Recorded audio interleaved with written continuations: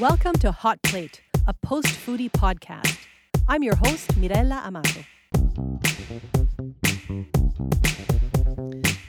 Today on Hot Plate, should you delete your delivery apps? How much would you pay for lab-grown meat? Where does your sweet tooth come from? And where to find cooking inspiration? How are you doing, Joshna? Hey, I'm doing all right. Feels a little bit wild. I really noticed this week. So I think by this point, we're in week 8 of our isolation. 2 months pretty much. Yeah, close to that. And I think at the beginning of this week, I realized that I had strangely gotten used to this weird circumstance. Right? Enough time has passed here. And I was like, oh, okay, I've settled in bizarrely to this. And for me, that's also about learning to ride the waves of good days and not so great days. Interesting. There are times, right, where I feel really swallowed up, but I am now like, oh no, this is just part of this life. Sometimes I feel really swallowed up. For me, it's the opposite. I think until recently, it just felt like life as usual because I do work from home, and right. It is not unusual that I, stay in my pajamas all day and don't leave the house. Right, yeah. And I think I'm really starting to miss the human connection and seeing people that I care about, but. I'm delighted that the weather has warmed because I've found it's such a small thing, but I open the windows and there's something about hearing the birds sing and knowing that like they have no idea what's going on and it's just life as usual for them and they're singing away and it brings me a small amount of comfort. Hearing the sound of other people around. Or just, and it's obviously I live on a busy street and that traffic is not nearly what it used to be. But I'm with you on the opening the windows to be like, hey, out there, other people. Yeah. The familiar version of my life. Yeah. For me, it's the birds specifically, which is interesting because it's probably something that normally I would not even notice. But, yes. But listen, people also tell me that they are more pronounced and that there's more of them. Right, my friends who pay attention to this sort of thing say that in the absence of us, that there are birds around that they've never seen in their backyards before, and that their sound, all this sort of stuff is emerging. Interesting, and I'm sure the fact that there's less traffic is also augmenting how much I can hear them. But there it is. But here we are. We're getting through it. Right, there's still cheerfulness. I delivered a bunch of food packages to pals today, and that always feels really nice for me. Excellent, and I've crossed into baking. I remember you crossed out of baking a couple of weeks ago. I think as it's probably, just again, this lack of human connection, just needing some kind of comfort food. Yes. So what did you make? Started with a cake. Now we're into friands. And then lined up next, I have a chocolate chip banana bread. Which I don't make too often because when I do, I eat the whole thing in one sitting. But sometimes you need to eat a whole chocolate chip banana bread in one sitting. Hey, man, this is where we are right now. It is. Speaking of where we are right now, I wanted to talk about this anti-delivery app movement, which I think you and our listeners will not be surprised to hear that I was very excited about. It just felt like people are noticing something that's been bothering me for a while. And I think also the current situation with the isolation has aggravated the situation.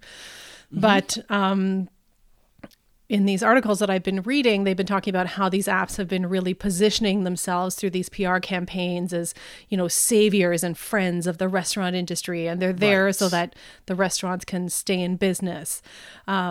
In the meanwhile, on the back end, they are charging an incredible amount, 20 to 30%. I was reading also that in some cases they're doing promotions. One promotion that they mentioned was $10 off any $30 order. Yeah. And then they're passing that on to the restaurant. So the restaurant that gets a $30 order gets a 30% charge on that $30 plus another $10 taken away. That's not really supporting the industry at that point. They're really gouging them. And from everything that I've seen, it's not because, they need the extra money to make sure that their staff stay safe or anything like that. They're just pocketing it. Well, that's the thing. And in the piece that you shared with me, there was some response from, because there was a lawsuit, right? Some smarty pants Americans decided to sue in New York. Yeah. Retroactively, right, to 2016, to April 2016 when this emerged. And the only response they had was somebody from Uber Eats who made some mention of the fact that there are costs associated with this delivery. Yeah. Right. Which was, I thought, a very flippant and dismissive response. Like, I don't think it's legitimate. And there's just irritation that people are pushing back, I guess. Right. Yeah. So in the U.S., there was that class action lawsuit in New York. I also read that San Francisco, they passed a ruling that the apps can't charge more than 15%, which the apps were really upset about. But I feel like in Canada, we're not so good at taking charge in that kind of way. We're really not. And if I feel like it's the same that happened with Uber Maine, Uber proper, and the taxi cab. You know what I mean? This interruption. I mean, disruption, but that word sort of has connotations. But this interruption that has completely caused a ripple in an industry without anybody stopping to be like, is this actually the right thing? Do we all, you know what I mean? Just because you can and have does not necessarily mean you should. And I think this moment in time is really revealing how exploitative and a bit parasitic these apps are turning out to be, particularly when our restaurants are in such a desperate situation, right? They are. And the nerve that they're positioning themselves from a PR standpoint as helping. This, just really speaks to, the core values of those companies. That's exactly it, right? And what they're about. That's exactly it.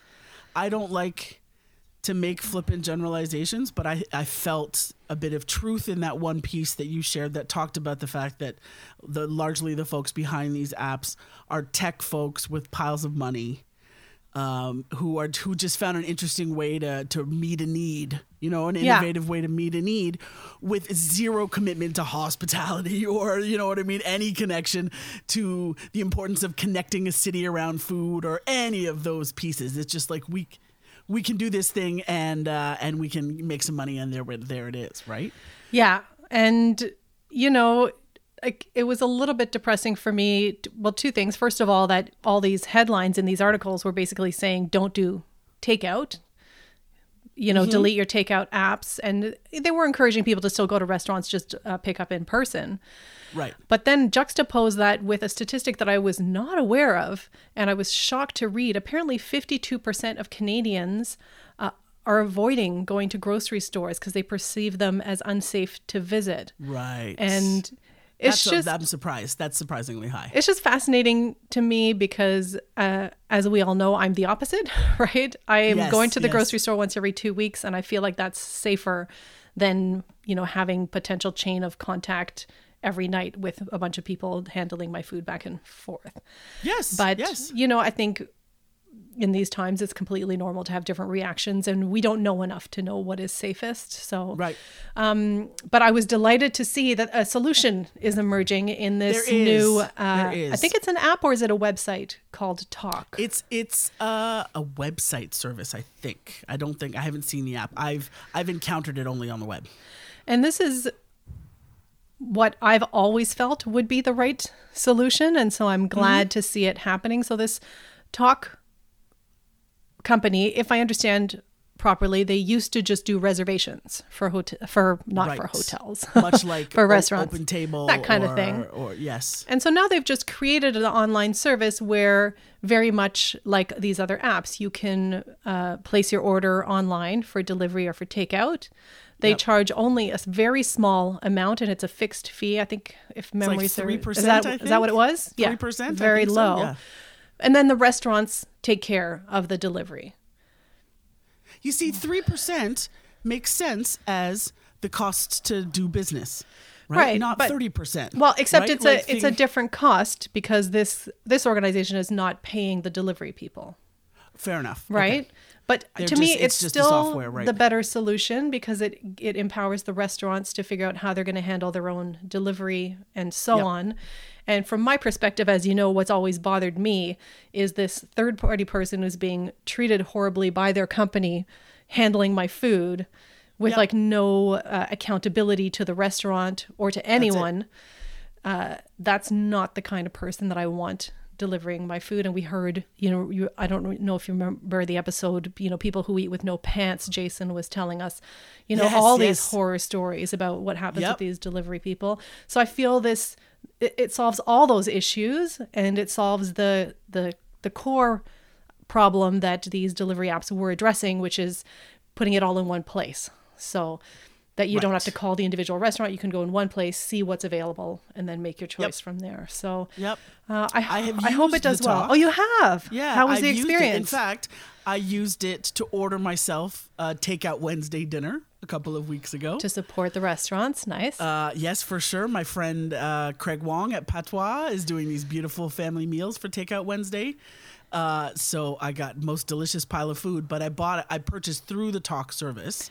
And I actually was really quite impressed by how seamless it was. And the thing that I thought was interesting was that it really, like, the tone of the messaging felt familiar, felt like Craig and his team at Patois.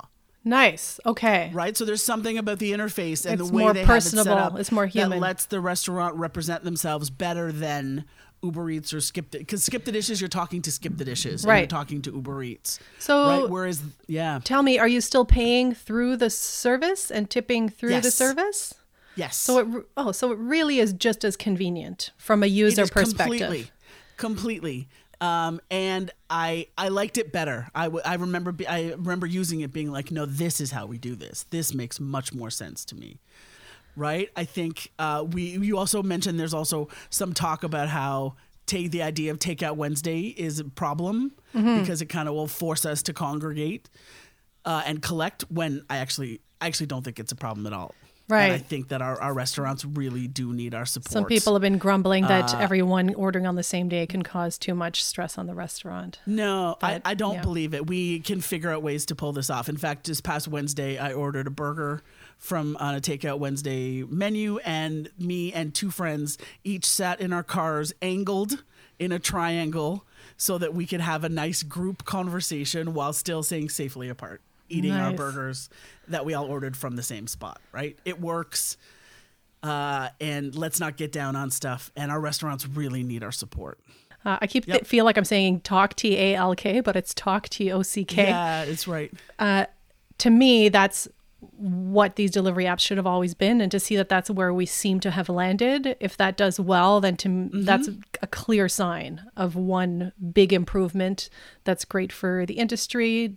It's great for customers. And it's a solution that was necessary, but until we got to this critical time, it didn't happen. Right. So it became a catalyst. So it gives me hope for other positive changes that can come.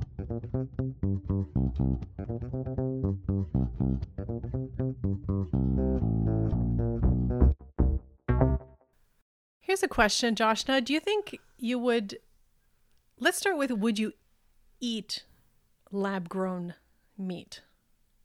Do you think? I would, no. 100% no. I've considered it, and I was at a TED Talk and I heard this woman talk all about it, and no thanks. I will sooner just not eat any meat. I would try it just out of curiosity. Yes, I think you're right. Just to get a mouthful of the thing, just to see what exactly is happening, but it's not a long-term strategy for me. Right. So I read this article, and I did have to take a step back because I thought I knew in my mind, but I wanted to just refresh my memory. So what they do with these lab-grown meats is they will grab a little bit of tissue from the animal, the actual piece of tissue, and then they will trigger whatever natural mechanisms our tissues have to rebuild. Like if you cut yourself or if you hurt yourself, your tissues will naturally rebuild. So they just trigger this basically nonstop so that it just keeps growing and growing and growing. So the meat is actually grown from actual meat using a natural process, like tricking it. But yeah, boy, is it a creepy concept. We cannot go too far down the road with this notion that we can grow muscle in isolation from the rest of the body. Right. It is so weird. Right? When I remember when it really hit the scene, there was this talk about how you're going to grow me a T-bone steak. And it's so smart because we're not going to have to deal with the messy rest of the cow. Mm-hmm.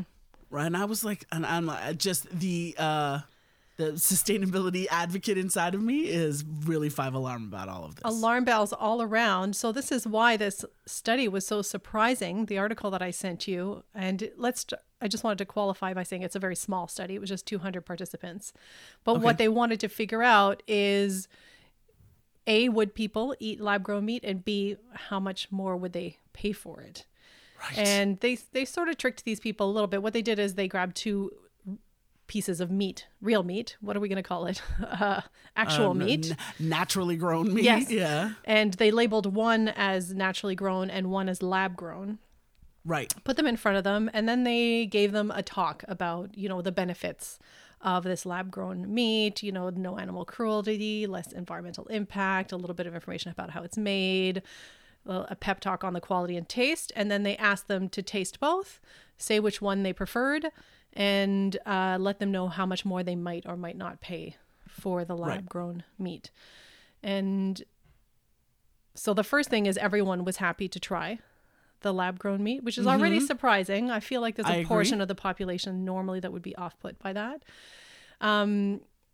The second piece that was surprising is they all, pretty much across the board, felt that the cultured meat tasted better.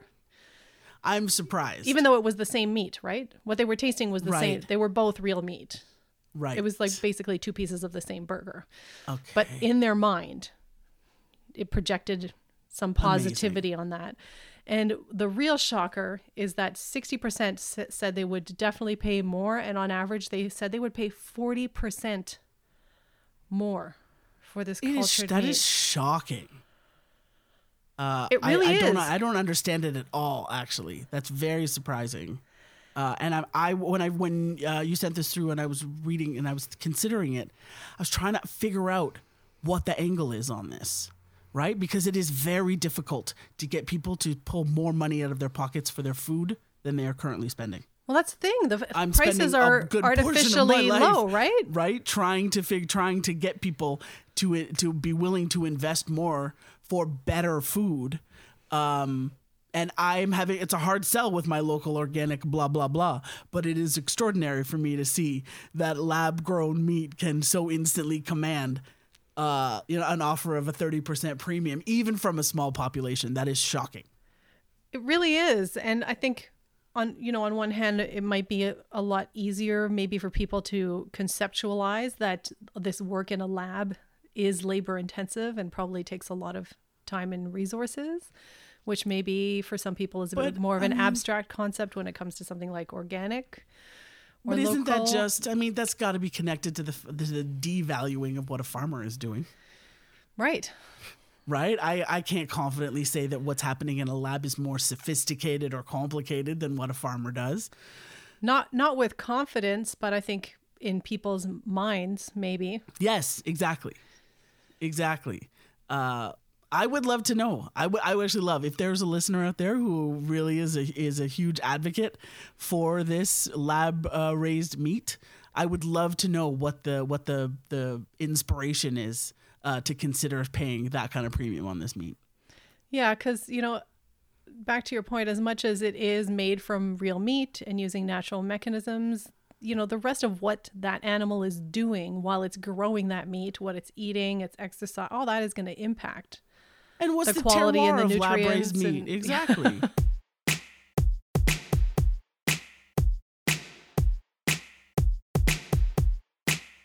Joshna, do you have a sweet tooth? I do. I really do.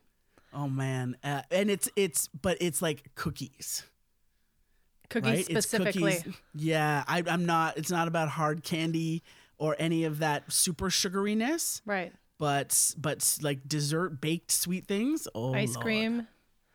Yes, definitely. That's interesting because I don't have a sweet tooth, but I do have a soft spot for sugar candy. Oh, really? But Interesting. the tart one, If it, you know, like Okay. those tart ones. Anyway, I asked because this new study came out from Australia that may explain why some people have more of a sweet tooth than others. And before we dive in, this study was done on fruit flies. So it wasn't done on humans, but the mechanisms involved, you know, what was happening within the fruit flies, their magical tongue, it translates to humans. So it is plausible that it'll transfer over, and I guess that's the next step in their research. This is in Australia, I believe, in Sydney. But what they noticed, and I think this is really, in a way, interesting, but in a way kind of really made sense to me, is that our sensitivity to sweetness is really based on how much sweet things we usually eat. Yes.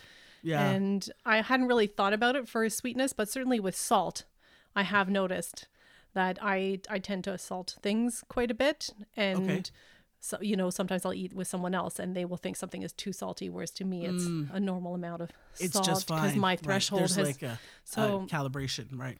So what's interesting, though, is that what they figured out with this study is that it's a learning mechanism. So very much like you can learn something and your brain will learn it and internalize it, or, you know, muscle memory. If you repeat something many times, your body will, or your arm or your leg will automatically make that movement without you even having to think about it. It's the same kind of mechanism. So your tongue, having experienced a lot of sweetness, will then adapt to it. Right. And taste it less. So you need more in order to actually taste that sweetness. It is, that really resonated with me because there was a time where I very strictly gave up all sweet things. Mm-hmm. In my first forays into traditional Chinese medicine, one of the directives was all sweet things were out. Oh, wow. And so for a good 6 months, I was very diligent about this and great. And I had occasional honey maple syrup, but really very minimal. Mm-hmm. And then I was somewhere, like I think it was like on a plane or something like that, and I took a sip of ginger ale. And it tasted like I was drinking syrup. Wow. Right? Whereas normally you wouldn't. I would previously have happily taken down a can of ginger ale. But because I had spent 6 months without any sweetness, really any sweetness, it's like the high fructose corn syrup that's in there, right? It's the that fully cranked sweetness that's in there. And it was like 2 sips and I needed like a cup full of ice to start diluting, right? Because I could not bear it, right? But then I also think about like kids at Halloween or the holidays and things like that, right? When they are these crazy maniacs who've taken down so much sweetness that their thresholds don't even exist anymore. It's just kind of like, you know what I mean? Nothing is too sweet and they're happily chomping it all down. Right. Well, yeah. I think there might be a bit of an external factor of excitement there around the day and around, you know, the sugar rush and the lack of control. But yeah, it's interesting because you mentioned was it 2 months you were off? 6 months. 6 It was months. It was That's 6 months. impressive, Josh. No? I did it. That's 6 months. That's a lot of self-control. It was serious. But according to this study, it can take as little as 3 days. So if you go on, you know, for 3 days with a lot less sugar, then it'll impact how you taste sugar. Well, it also it's a pretty makes sense fast phenomenon. That idea of needing to consume more to have a similar response or reaction is addiction. Right. Right? That's the definition of how we understand addiction, that you need to keep taking more and more increased amounts of a thing to give you that same balanced experience. Which makes sense because I think that sugar plays that role for people. Yeah, and it's interesting because I believe these people who conducted this study had previously been looking at food addictions. And so I think this is a small piece of that. So that's an interesting that you made that connection. Yeah, there's something there, right? I thought. And what I pulled out that I thought was really interesting was this one line that says, this really highlights how learning is a whole body phenomenon. Yeah. And that this was a complete surprise to us. Yeah. Right? I love that. Because you generally think of learning with your brain. That's it. When it's about the habits of your body are now informing right? How your brain is understanding its experience of a thing, which on one hand, you're like, yeah, big surprise, but we don't actually really think about that, right? Yeah. We don't consider it in a really thoughtful way. And that I really enjoyed that bit, that reminder about the fact that we are, in fact, a whole ecosystem.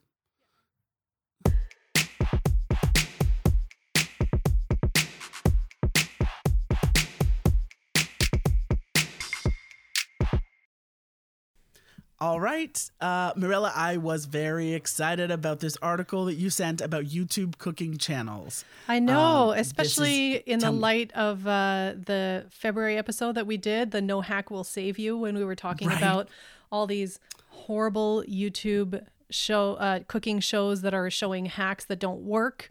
And the fact that those were by far outperforming shows where they actually teach you how to cook. Yes, exactly. Was really depressing.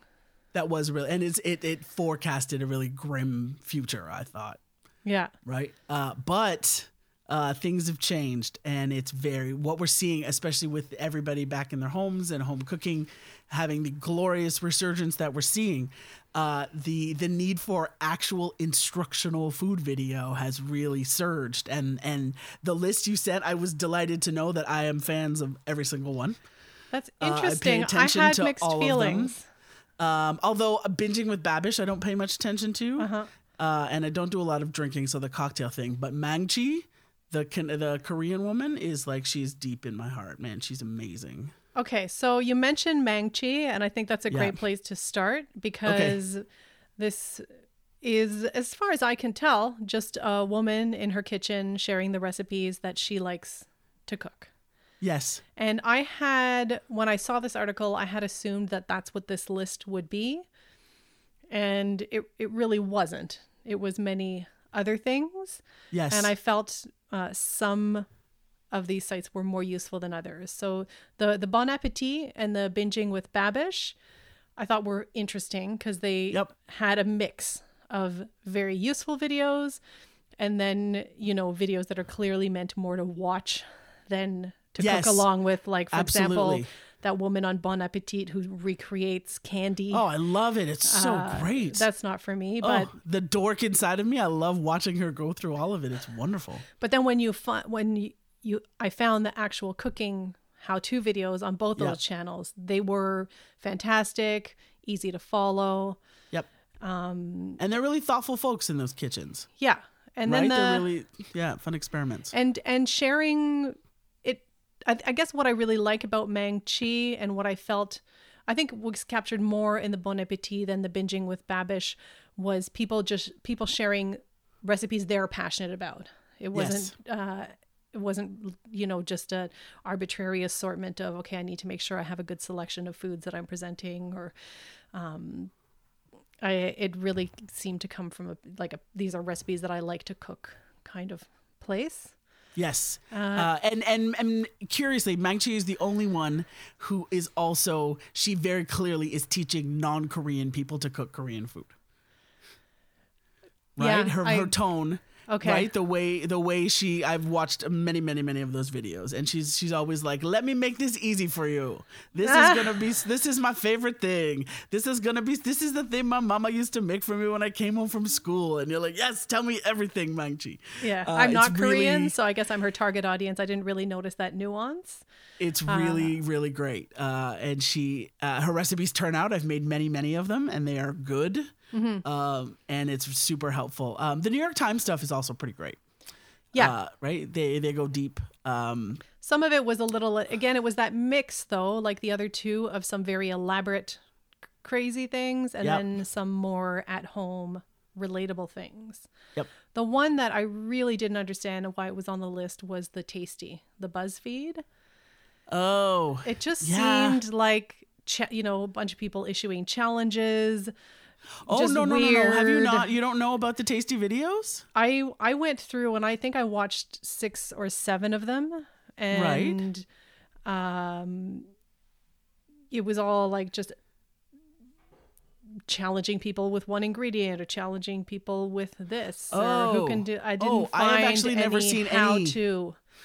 Oh, so there is some how-to on that. Oh, yeah. I've actually never website. seen any of those challenges there. All Okay. I've ever seen about Tasty videos is what they've really brought to the table is that camera from above the workstation with various forms of elapsed time, putting a recipe together, right? They're not actually telling you how much of that you need.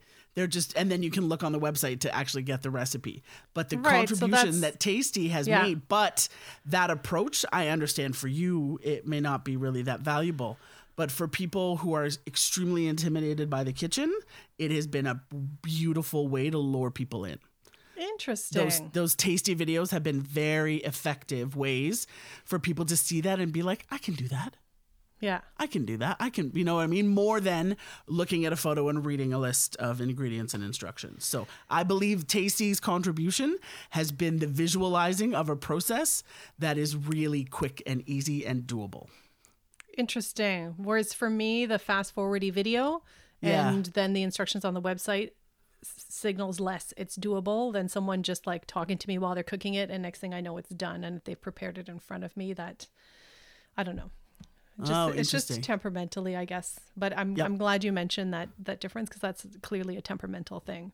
Yes, I think it's a way you want to learn, I think, is the thing, right? And I was delighted that they included the Steve the Bartender website on there with the cocktail recipes because by all accounts, people are finding a little bit more time to prepare and consume beverages at home in this time of isolation, right? No one's going out. And I just found him so approachable. I really loved, he did this one segment that was quarantine related. And what he did was he just put out a call to people saying, what's in your house right now? Had them all reply and then made the short list of the most commonly the spirits and things that people most commonly had around, and then mixed various cocktails with that very limited list of ingredients. Oh, I love that. That's thoughtful. That's he cheated a little bit. You know, he added things like soda water, which is, I think, something that an average person probably does. A bartender will definitely have that kicking around. I don't know if the average person has soda water kicking around, but I like the spirit of it. I think the average drinker would. Yeah. You think? Do you have the soda water? The average person who drinks cocktails? Yeah, I have soda water. But I love that was included in there, and I liked his tone. It just overall excited to see websites that actually teach people how to cook. Some real education about food and drink. This is what we need to see, right? I was very encouraged by all of that. Could be yet another positive spin of this time of isolation. That's it. If you're enjoying our podcast, please support us at patreon.com/hotplatepod. Hot Plate is part of the Frequency Podcast Network. Please consider leaving us a rating or review. It helps others find us. You can follow us on Instagram and Twitter at HotPlatePod. Follow me at Beerology on Twitter, Facebook, Instagram, and YouTube. And follow Joshna at Joshna Maharaj on Instagram, Twitter, and Facebook. Original music by Dave Bell. Hot Plate is produced by Mirella Amato, that's me, and Dennis Coyne. Thanks for listening.